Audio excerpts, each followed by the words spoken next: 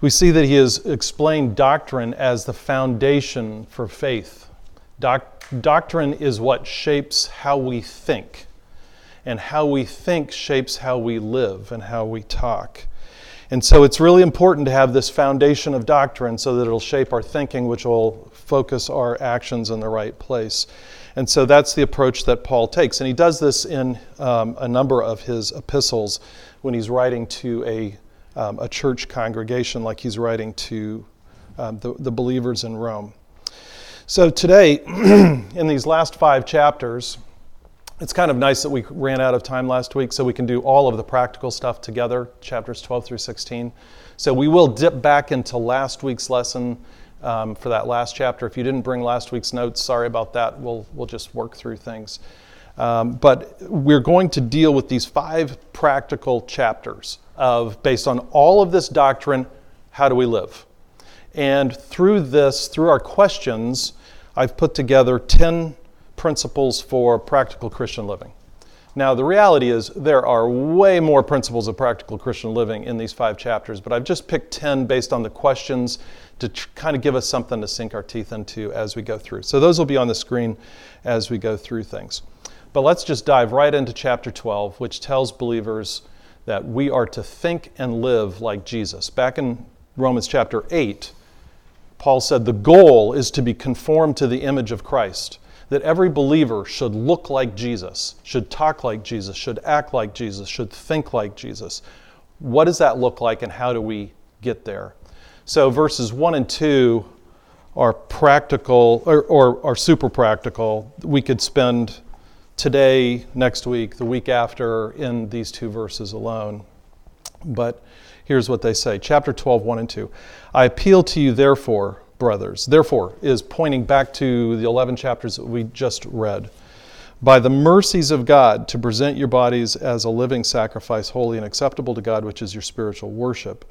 Do not be conformed to this world, but be transformed by the renewal of your mind, that by testing you may discern what is the will of God, what is good and acceptable and perfect. Famous verses from chapter 12, a famous book. And so what do we learn from these verses? So we're just taking a high-level view. We'll look at the 3 commands that are in these 2 verses, and the 3 commands are designated through the verbs that Paul uses, action words, things that should be happening. So what are these 3 practical commands that Paul gives in the 2 verses? So there's one in verse 1. So what is it in verse 1? Brenda? Yes, present your body as a living sacrifice. So this harkens back. If you were a Jewish believer in Rome and you're listening to this, you're thinking, whoa, hold on. When we brought sacrifices to the temple in Jerusalem, they were killed. They were dead sacrifices at that point.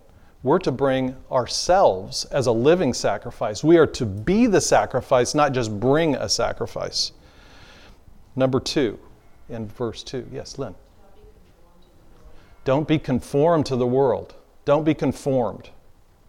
So this word conform has the idea of being pressured, of being pushed into the shape of something. This isn't a Jell-O mold where you like pour the liquid in and then it's formed. This is like Play-Doh. So you have a canister of Play-Doh and you put it in one of those, a press, and it has the little thing, it comes out as a star or a clover or something, and you press it. It's that pressure, and it's forcing the Play-Doh out, and the Play-Doh is in the shape of whatever the form was. That's what we're talking about. So he is saying, this is a negative command. Don't be pressured by the world to look like them. Don't succumb to the temptation to act like the people you work with or live like the people who are your neighbors. Don't talk like them. Don't think like them. Don't fall to that pressure. What's the second command in verse 2? Is a positive one. I've been looking this way. So. Cynthia.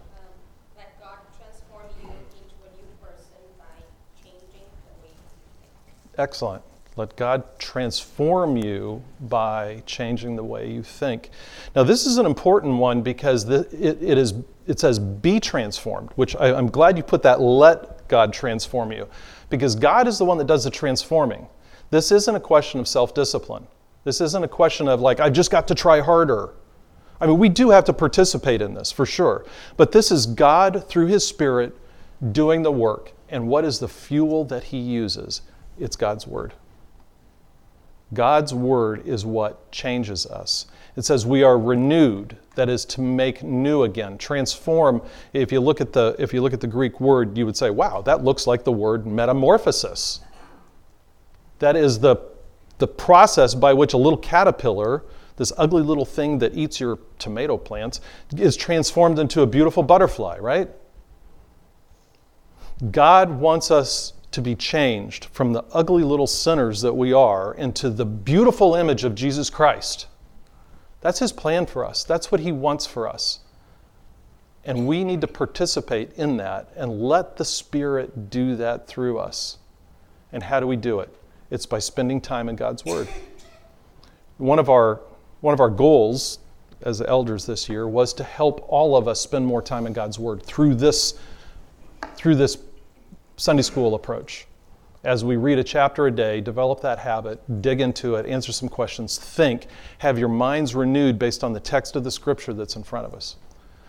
We're over halfway through now. Isn't that amazing? We're finishing up we're almost finished with the big books and the ones that take a long time to go through. And in the next couple of months, we're going to have a couple of larger books, but things are going to be happening like more rapid fire. We're going to have a lot of little books. Some of those little epistles we'll just have 1 week on, for example. Let me encourage you, stick with it. Keep reading, keep answering the questions, renew your mind.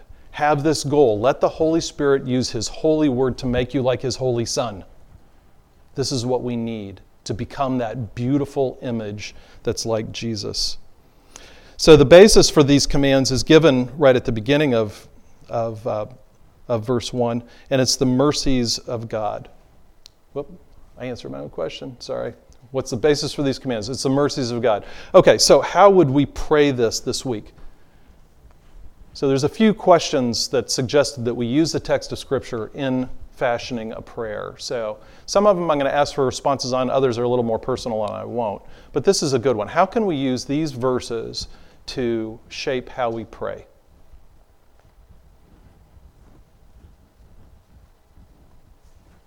Lisa, yeah. Because we pray to you, let the Holy Spirit really use His word in our lives.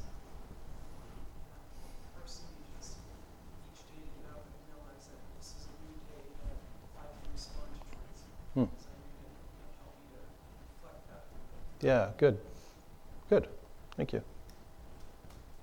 Shane. I was just thinking, help me to die to myself and my own desires. That's great. It kind of ties back into like Romans 6 and 7. Yeah, nice. What else? Yes. Lord, please keep working in me and helping and transforming me. Yes.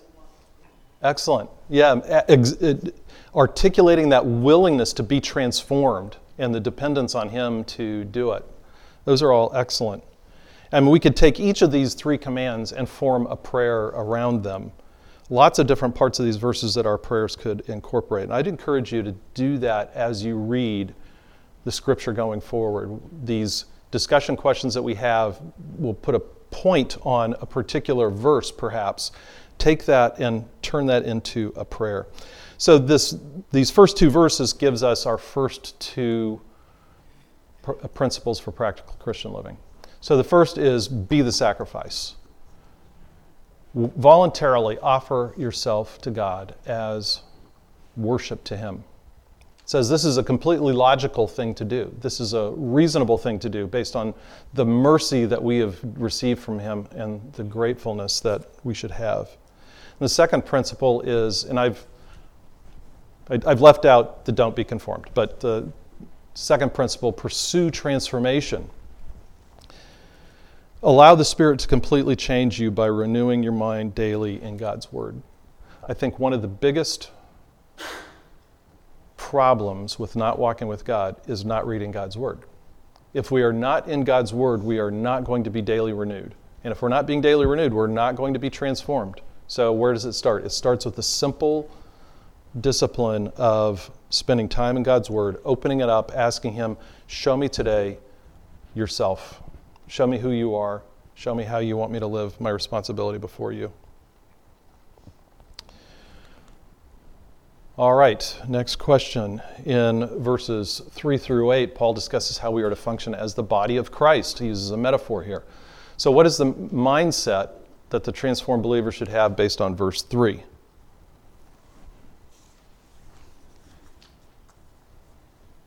Lynn. Yeah, don't think more highly of yourself than you should. How would we summarize that in one word? Humility. That's what we're talking about. I think it's interesting that he doesn't say, don't ever think about yourself. He says, don't think about yourself more highly than you ought to think. In other words, it's saying, think about yourself realistically. He says, think soberly, right? Yeah, think with sober judgment. Take a critical look at yourself and not be overly critical, but don't be overly generous to yourself either. Think with humility. We see a similar concept in Philippians chapter 2, and we are urged to have the same mind which was in Christ, which was a mind of humility. In verse 4, he gives the reason for this. He says, for as in one body we have many members, and the members do not all have the same function. So the reason for the command is that every member of the body is important. So we can't think of ourselves... Could you give me a bottle of water, please? We can't think of ourselves more highly than everyone else because everyone else is important too. Everyone has a different function. Everyone has a different gift, as we're going to see in a few minutes. Every member of the body is important. Thanks, hon. Okay, all right, verse 6. What are we to do with the gifts that God has given to us?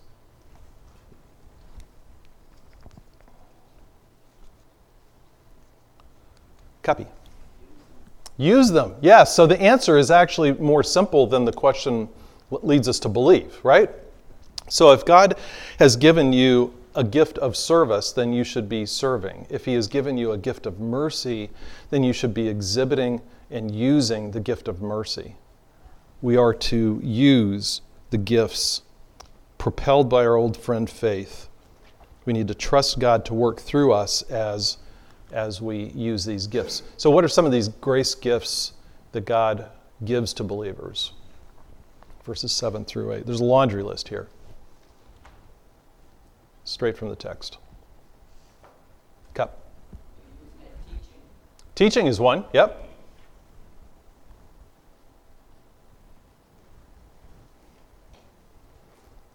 Okay. Serving is one. Prophecy, service, teaching, exhortation, giving, leadership, mercy. Lots of different gifts. There are other passages in Scripture which have similar but different gifts. Part of what I take from that is that this is not an exclusive list. This isn't all of the gifts that God gives. These are some. And the point here is that God gives people different gifts. He doesn't give everyone the same gift. Now, that's not to say that it's like, oh, I don't have the gift of mercy, so I can just be blunt and rude and like I don't have to take anyone's feelings. No. That's not what it's saying at all. This is a special working of the Holy Spirit through a person in a particular way. So I gave you one of those personal reflections here. And this deals with the second half of the chapter because I was running out of the ability to ask more questions. So I just asked you to think about all these commands in verses 9 through 21. There's lots of them. And think about which ones you need to work on. And then use verses 1 and 2 to help pray for the Spirit to transform you in these ways. So, for example, verse 9 at the beginning has a very simple sentence. Let love be genuine. So it's almost like there's an assumption that love is going on. But in what way is it going on? What is the motive in which it's going on? And it is genuineness. So here's how that might sound if you identified this as a problem and you wanted to use Romans 12:1 and 2 to pray it, it might sound like this. God, you are so gracious, merciful, and loving to me, but my love for you and others is not always genuine. Sometimes it's superficial, polite, but selfish. Transform my love today so that it's not fake like the world's love. Do you see how it can be, how we can tie those two things together and use them? So we'll move on to our third principle for practical Christian living, and that is get busy serving. Use the gift. Use the gifts that God has given you in whatever way it is. Humbly serve God by serving others with the gifts that God gives you. God has put us together in a body. We are to serve together. We are not solos. We're not up here just singing a solo all the time in our Christian living. We come together as the body of Christ to worship Him together. We don't see Lone Ranger Christians in Scripture. And then the remainder of chapter 12 deals with what our personal relationship should look like. There's lots of other commands, and we see the words one another pop up several times. And so it's showing us what our personal relationships inside the church should look like. And there are also some things that are outside the church. Talks about our enemies and how we are to interact with them. All of this starts with that genuine love from verse 9 for both believers and unbelievers. So the fourth principle of Christian living is let genuine love govern our relationships with one another and with unbelievers. Let's move on to chapter 13 now. Chapter 13 talks about how believers are to relate to both civil law and Mosaic law. So in a way, what Paul is doing is he is starting like really small, and his circle of where your belief in Jesus Christ should be manifest is expanding. So it starts in Romans 12:1 and 2, very personal. Here's what you need to do. You need to be transformed. And then it goes into the church. You need to be humble in the body. You need to respect and value everyone else in the church. And then it's unbelievers that you come in contact with at work, in your neighborhood, in your families, in your schools. And now he's going out to governmental authority. And he's going to kind of circle back at the end of this chapter and deal with something that probably the Jewish believers have on their mind, which is the relationship with the Mosaic law. So, first question in chapter 13. What should our attitude be like toward governmental authority? Yeah, Dave. Respect. Yeah, respect. So, I'm sorry? That's right. God put them there, right? So the words from verse 1 says, let every person be subject to the governing authority. If we're not respecting that authority, we're not going to be subject to it. So there's an obedience here, a submission that God is saying we need to do. And if we take a step back and we look at Scripture as a whole, we see a lot of Scripture is framed in terms of authority. God is the ultimate authority. He is sovereign over all. And Paul has explained that in prior chapters. He is the ultimate authority. And then, where does the rest of authority come from in the world? It comes from Him. He delegates His authority in different areas. He delegates authority in the world around us to government so that we don't have anarchy. He delegates authority to the church. He delegates authority to the family. And in each of these areas, we need to guard our hearts. Because our hearts are what? Our hearts are wicked. And what does a wicked heart want to do when confronted with authority? Rebel. We are all rebels at heart. We exhibit it in different ways. Some of it's a little passive aggressive, some of it's just outright aggressive. But we push back against authority. Lisa and I have talked about this a number of times. Nobody likes to be told what to do. We just don't. Yeah, but it doesn't contradict what God says. If it doesn't contradict. So in the spectrum of authority, who's at the top? God is at the top. And so if an authority underneath God tells us, who are under their authority, to not meet for worship, you can never come to worship together again. That is a direct contradiction of what God has told us to do. So in the hierarchy of authority, when delegated authority oversteps its bounds and tries to go above God, we have to say, that's it. That's where we draw the line. We saw a good example of this during the pandemic, right? And the elders had a lot of conversation about this. It's like the state of Massachusetts has told us that we cannot meet together. And we said, given the situation, for a limited period of time, under these conditions, we will submit to this authority. And then they issued regulations that said you can meet, but with these restrictions. We said, fine, this is still the authority they're allowing us to meet, which is the important thing, and so we will submit to the authority that is above us. But if they had drawn the line and said, can't meet, and the pandemic goes away, can't meet, different story. And so we have to obey God rather than man, as Peter said in the book of Acts. That's a great point. All right, Shane. I was just going to say, reading through this, I couldn't help but think the government that they had in Rome was far more ungodly than Absolutely. Yeah. You want difficult government? Yeah, look at them. All right, back to our text. Verses 4 and 6. How does Paul characterize governmental rulers? We've sort of answered this already, but what does the text say? What's the wording? servants or ministers. Yeah, God's servants or ministers. So the government authority is God's servants or ministers. This is that delegation, right? So you have the master and you have the servant. The master is God, the servant is political authority. So while this may be troublesome for us, this is what God said. He says, live in accordance with the authority that I have put over you. So if we resist government authorities, then we are actually resisting God himself, verse 2 tells us. All right. So the practical Christian living principle here is we need to submit to authority. We need to recognize the authority that's in our life and submit to it, regardless of whether the authority deserves it. There's no qualification about who the authority is. All right.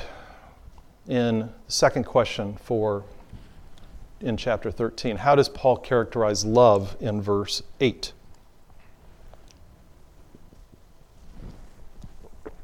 Yeah. It's both the fulfillment of the law. Okay, that's verse 10. You're getting ahead of me, but that's going to be an answer to the next question.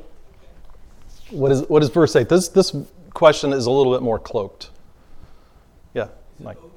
It's owed, so it's an obligation. It's a debt. So verse 8 says, owe no one anything. This isn't teaching about whether or not you can have credit card debt or a mortgage. That's a different subject. Owe no one anything except to love each other, for the one who loves another has fulfilled the law. So the debt that we owe to each other is love. I owe love to every one of you. I am in your debt. That should characterize how we deal with each other. And the conclusion about love is what Lisa said in verse 10. It is a fulfillment of the law. This is what Jesus taught. What is a summary of the commandments? What is the greatest commandment? Love the Lord your God with all your heart, soul, and mind, and love your neighbor as yourself. So how would this sound in a prayer about loving your neighbor? So I'll read what I've written rather than put you on the spot, and I want to keep things moving a little bit here. Father, I present my loves to you today. Transform my love from loving myself to loving you and loving others more. May your Spirit keep me from being pressured into loving self like the world does. Help me to love others like Jesus does. So this sixth principle is love your neighbor. Love others like you love yourself. Let's move on to chapter 14. We spent 2 days in chapter 14. A couple of summers ago, we spent a lot of time dealing with the topic of conscience and Christian liberty. And this is one of the primary texts on that topic, how believers are to handle differences of conscience. There's two specific areas of Jewish law that Paul focuses on. So this kind of brings us back to who is Paul writing to? Well, he's writing to the Roman church, which is made up of both Jewish people and Gentile people. And the Jewish people are predictably having trouble letting go of all of these traditions that they have and all of these restrictions. There's two general areas that he identifies here in verses 1 through 6 that were apparently a source of problems. Lynn? Yes, so eating restrictions and observance of the Sabbath, or you might call it diet and days. So what my diet is and what the days are that I observe, probably the days refers to Sabbath. It could refer to holy days as well, the Day of Atonement, things like that. But it appears that the brothers who had diet problems were even going beyond what the Mosaic law required, because it sounds like they were vegetarian. The Mosaic law did not require that. It just restricted from some meats, not all meats. So let's move on. So with that topic in mind, that was what was going on. What are the responsibilities of the strong believer and the weak believer? The strong believer is the person who takes the New Testament commands and strictures and understanding that the ceremonial law of the Old Testament has been set aside. The weaker believer is the one who is having trouble with some of those ceremonial things that have really gone away. We're not talking about setting aside the moral law, thou shalt not kill, that sort of thing. So the question says, everyone wants to think that they are a strong believer, but that's not always the case. What commands does Paul give to the strong in faith, verses 1 through 3? It's the first one he addresses. So there's actually 3 commands here built into these 3 verses.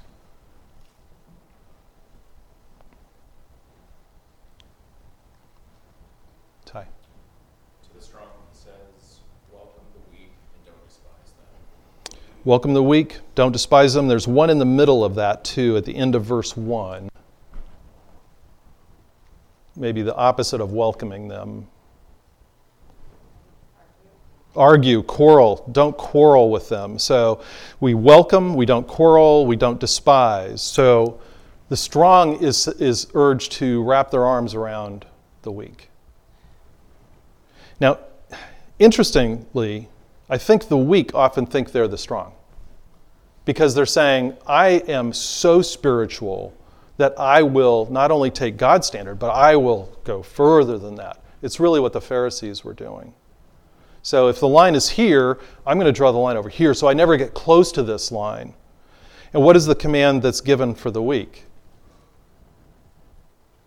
Don't judge. Why? Because I've drawn my own line way over here, and this strong person is like walking right down the middle. And it's like, how can they be spiritual if they're doing that? That's the attitude of the weak. They're not conforming to my standard, not God's standard. So the weak is urged to not judge. And then the reason for that is given because the strong is God's servant, just like the weak is. And then the reason for this is given in verses 10 and 12, which is we're all going to give account of ourselves. We're all going to stand before the judgment seat of Christ. So every one of us has to answer for ourselves. I don't have to answer for my wife as to what she does with her conscience. So then there was a personal question here that we won't spend time on, but I hope you reflected on, to think about what areas are you strong and which ones might you be weak in. And then the next question would have been, how do you apply this in the church? How does the commands of the Scripture affect your thinking in this area? All right, so since the observance of special days and diets that Paul deals with are not New Testament commands, what is the standard with which each of us should consider in determining what to do with an extra-biblical concept? So that's a mouthful. But essentially what I'm trying to say is, okay, the Old Testament ceremonial law said, don't eat pork. Don't wear a garment that is, combined cotton and wool. Some very particular things. So the observant Jew in the Old Testament could say, okay, don't eat meat, check. Don't wear that, check. That's not what we're given in the New Testament. Instead, we're given a principle that's much more general. And what is that principle from verses 6 through 8? Dave. I believe it's between me and God. If it's right with me, Yes. and it's right with him. Right. So when you're thinking about what you eat or the days that you observe, you have your own conscience before God. Good. Shane. I just thought of 1 Corinthians 10:31. Whatever you do as Yeah, so what does that get to? That gets to our fundamental attitude with which what we're doing. And what is that attitude? Based on that verse. To glorify God, right. So when we have the focus of glorifying God, if we have our eyes on Him, that's going to help us shape our conscience, shape our thinking before God, which will help us to stand before Him. In verse 6 it says, the one who observes the day observes it for who?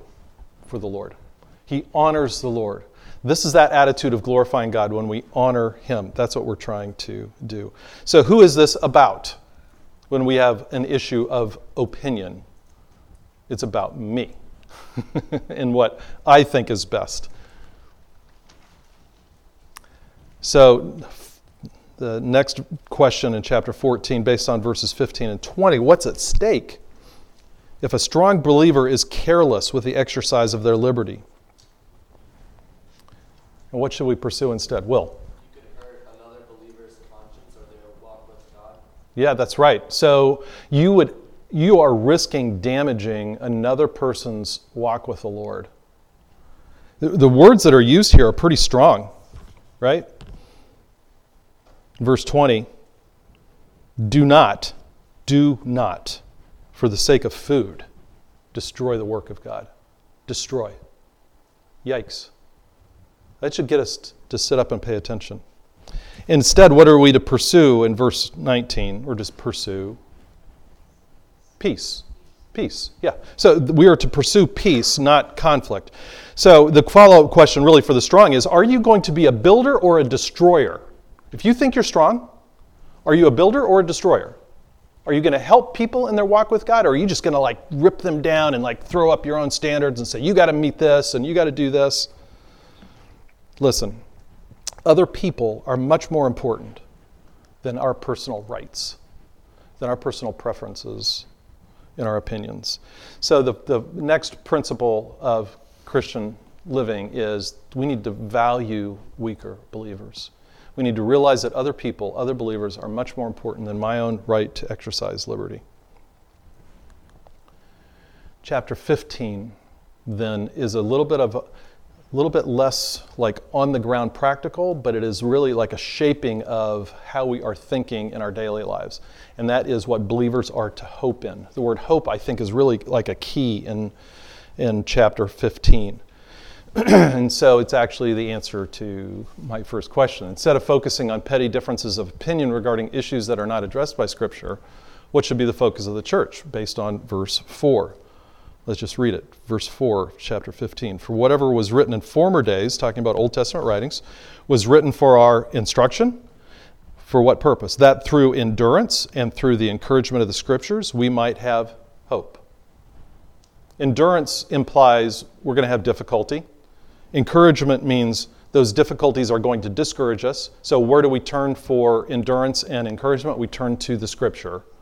And the Scripture does what? It refocuses us not on myself and the difficulties I'm going through, but on God Himself and the hope that we have in Him. The source of hope is the Scripture.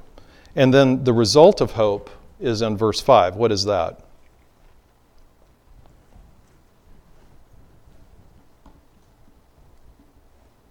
Peace. It would be peace, that's right. And that peace comes from not being at war with each other, right? And I love the words that he uses in verse 5. It says that you are to live in such harmony, in agreement with Jesus, that with one voice you glorify God. Want to know how the church can glorify God? Be unified. How are you going to be unified? Well, first of all, be humble, love each other, and then love each other enough that we're not going to get caught up in petty differences. Things that tear people apart, things that rip churches in two. God designed the church to function as a cohesive unit to glorify Him all together. This is what we are about to do in 20 minutes, is to worship God collectively as the body of Christ in Drake-It. And this is something the world cannot do. This is something that the world yearns for with all of the things that they're striving for, all of their independence, and they're looking for identity and community, and they don't find it. Why? Because they don't have a central focus in Jesus Christ. We have a wonderful hope. In verse 7, it says that we can be like Christ by welcoming one another. I love that word, the welcome ministry right here. Welcoming one another. He used welcome previously, and I've lost track of where it is. I'm not going to try to find it. It's a great word. We're to welcome one another. All right, so the principle for practical Christian living, I'm going to steal a line from John Stecky here. He says, keep looking up. It's how he closes his emails. This is like, you hear him say this all the time. I can hear him saying it right now. Keep looking up. It's really what the text is telling us to do. Keep our focus on the hope that we have in Jesus Christ. When we have difficulty, when we are discouraged, this is where we need to go. Back to Scripture, which will refocus us on the hope that we have in Christ. The second question in chapter 15, Paul now at the end of his book, after having not used the word gospel for quite a while, he used it in like rapid fire succession. And so let's just look quickly at what he does. And I'm just going to run through these, fill in the blanks because we have 5 minutes left. And I want to spend a little bit of time on chapter 16. So Paul's ministry was to the Gentiles, and he was presenting the gospel of God. In verse 19, he said he had fulfilled his ministry. He had earlier in chapter 1, he'd said, this is my obligation, is to minister. He said, I've fulfilled my ministry of the gospel of Christ. So a little bit different characterization. What do we see there? Christ is God. In verse 20, it says his ambition was to preach the gospel to people who have never heard. So how about you? How would you characterize your ministry of the gospel? What is your ambition? The ninth principle for practical Christian living is, may our ambition be to tell others about our incredible Lord. This is being a witness, not a salesman, not a debater, a witness, that we just tell them about how incredible Jesus Christ is. And then we get to chapter 16, and this is like a long conclusion to the book. And chapter 16 has some really interesting things in it, but it starts, where I want to start is in verse 3.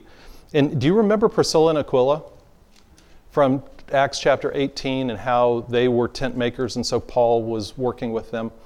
Well, that's where Paul met them, but now, that was in Corinth, and now Priscilla and Aquila are in Rome.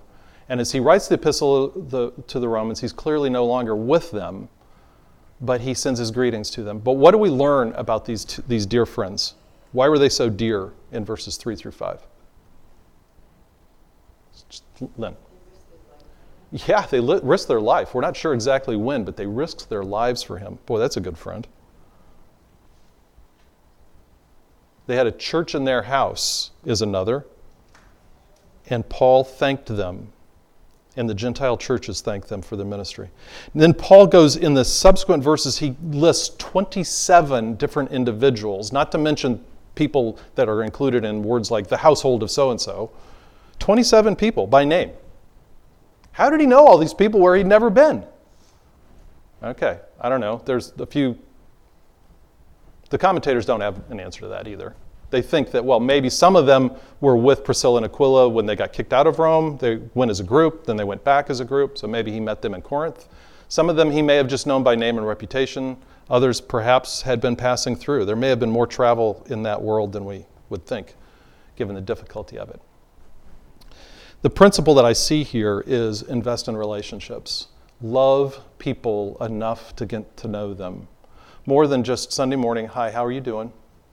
Oh, that's nice. See you later. See you next week. Invest in relationships. This is what we need to do. So, we got a couple minutes here, and so we have kind of a summary question, and that is just reflecting back on the book of Romans. What stands out to you? What have you learned personally? What difference has this book made in your life?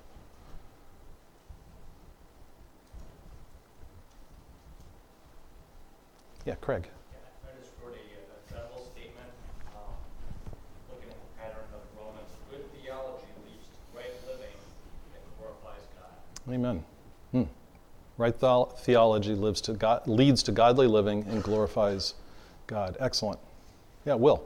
I was convicted about how Paul was like, I want to go preach to people who I haven't even heard, who I don't even know, and I'm scared to even talk to my friends at work, and I'm scared to talk to my neighbors and stuff about God. And Paul's like, I want to go to people who don't even know who I am, who never even heard the gospel, and I want to preach to them. So I was like, God, give me that kind of. Amen.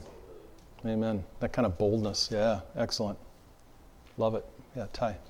From chapter 14, just thinking about how everything I do has to be with the intent to honor God. So someone should be able to ask me, why am I doing this, or why am I not doing this? And the ultimate reason has to be for the Lord's glory. Excellent. Cuppy. The joy of serving Christ. It's such a joy to serve Him. What a privilege. That's wonderful. The joy of serving our Lord. Anybody else? Personally, I've been impressed with both the simplicity of the gospel. It really is simple. You're a sinner. Jesus died for you. You can be saved if you believe. And the deep riches of the doctrines of everything it took for that simplicity to happen. So like this simplicity, but this complexity at the same time is just unbelievable. And then gratitude for God adopting me into His family. The gratitude that God would send Jesus to pay the price so that I could have a relationship with Him and not be at war with Him anymore. Just wonder and gratitude at our great God for what He's done. Look forward to getting into the books of Corinthians next week. Ty's got those, and so if you didn't get the question sheet, they're in the back, and I urge you, put my arm around you. 1 Corinthians or Romans 12:1. I exhort you, continue to keep doing the reading and answering the questions. Let's pray. Father, we are so grateful for this book. We are grateful for the love that you've demonstrated to us in sending Jesus. We thank you for the gospel. We are convicted by Paul's example and his single focus of an ambition to tell people who've never heard. I pray you give us that boldness. I pray you just give us a joy in service. I pray you give us hearts of gratitude. I pray that you would just help us to tie ourselves to Scripture and that you would help us to renew our minds daily as we spend time in your word. We ask for your blessing now in our worship service, that it would glorify you and that you would be made to look great as you should. We ask it in the name of Jesus. Amen.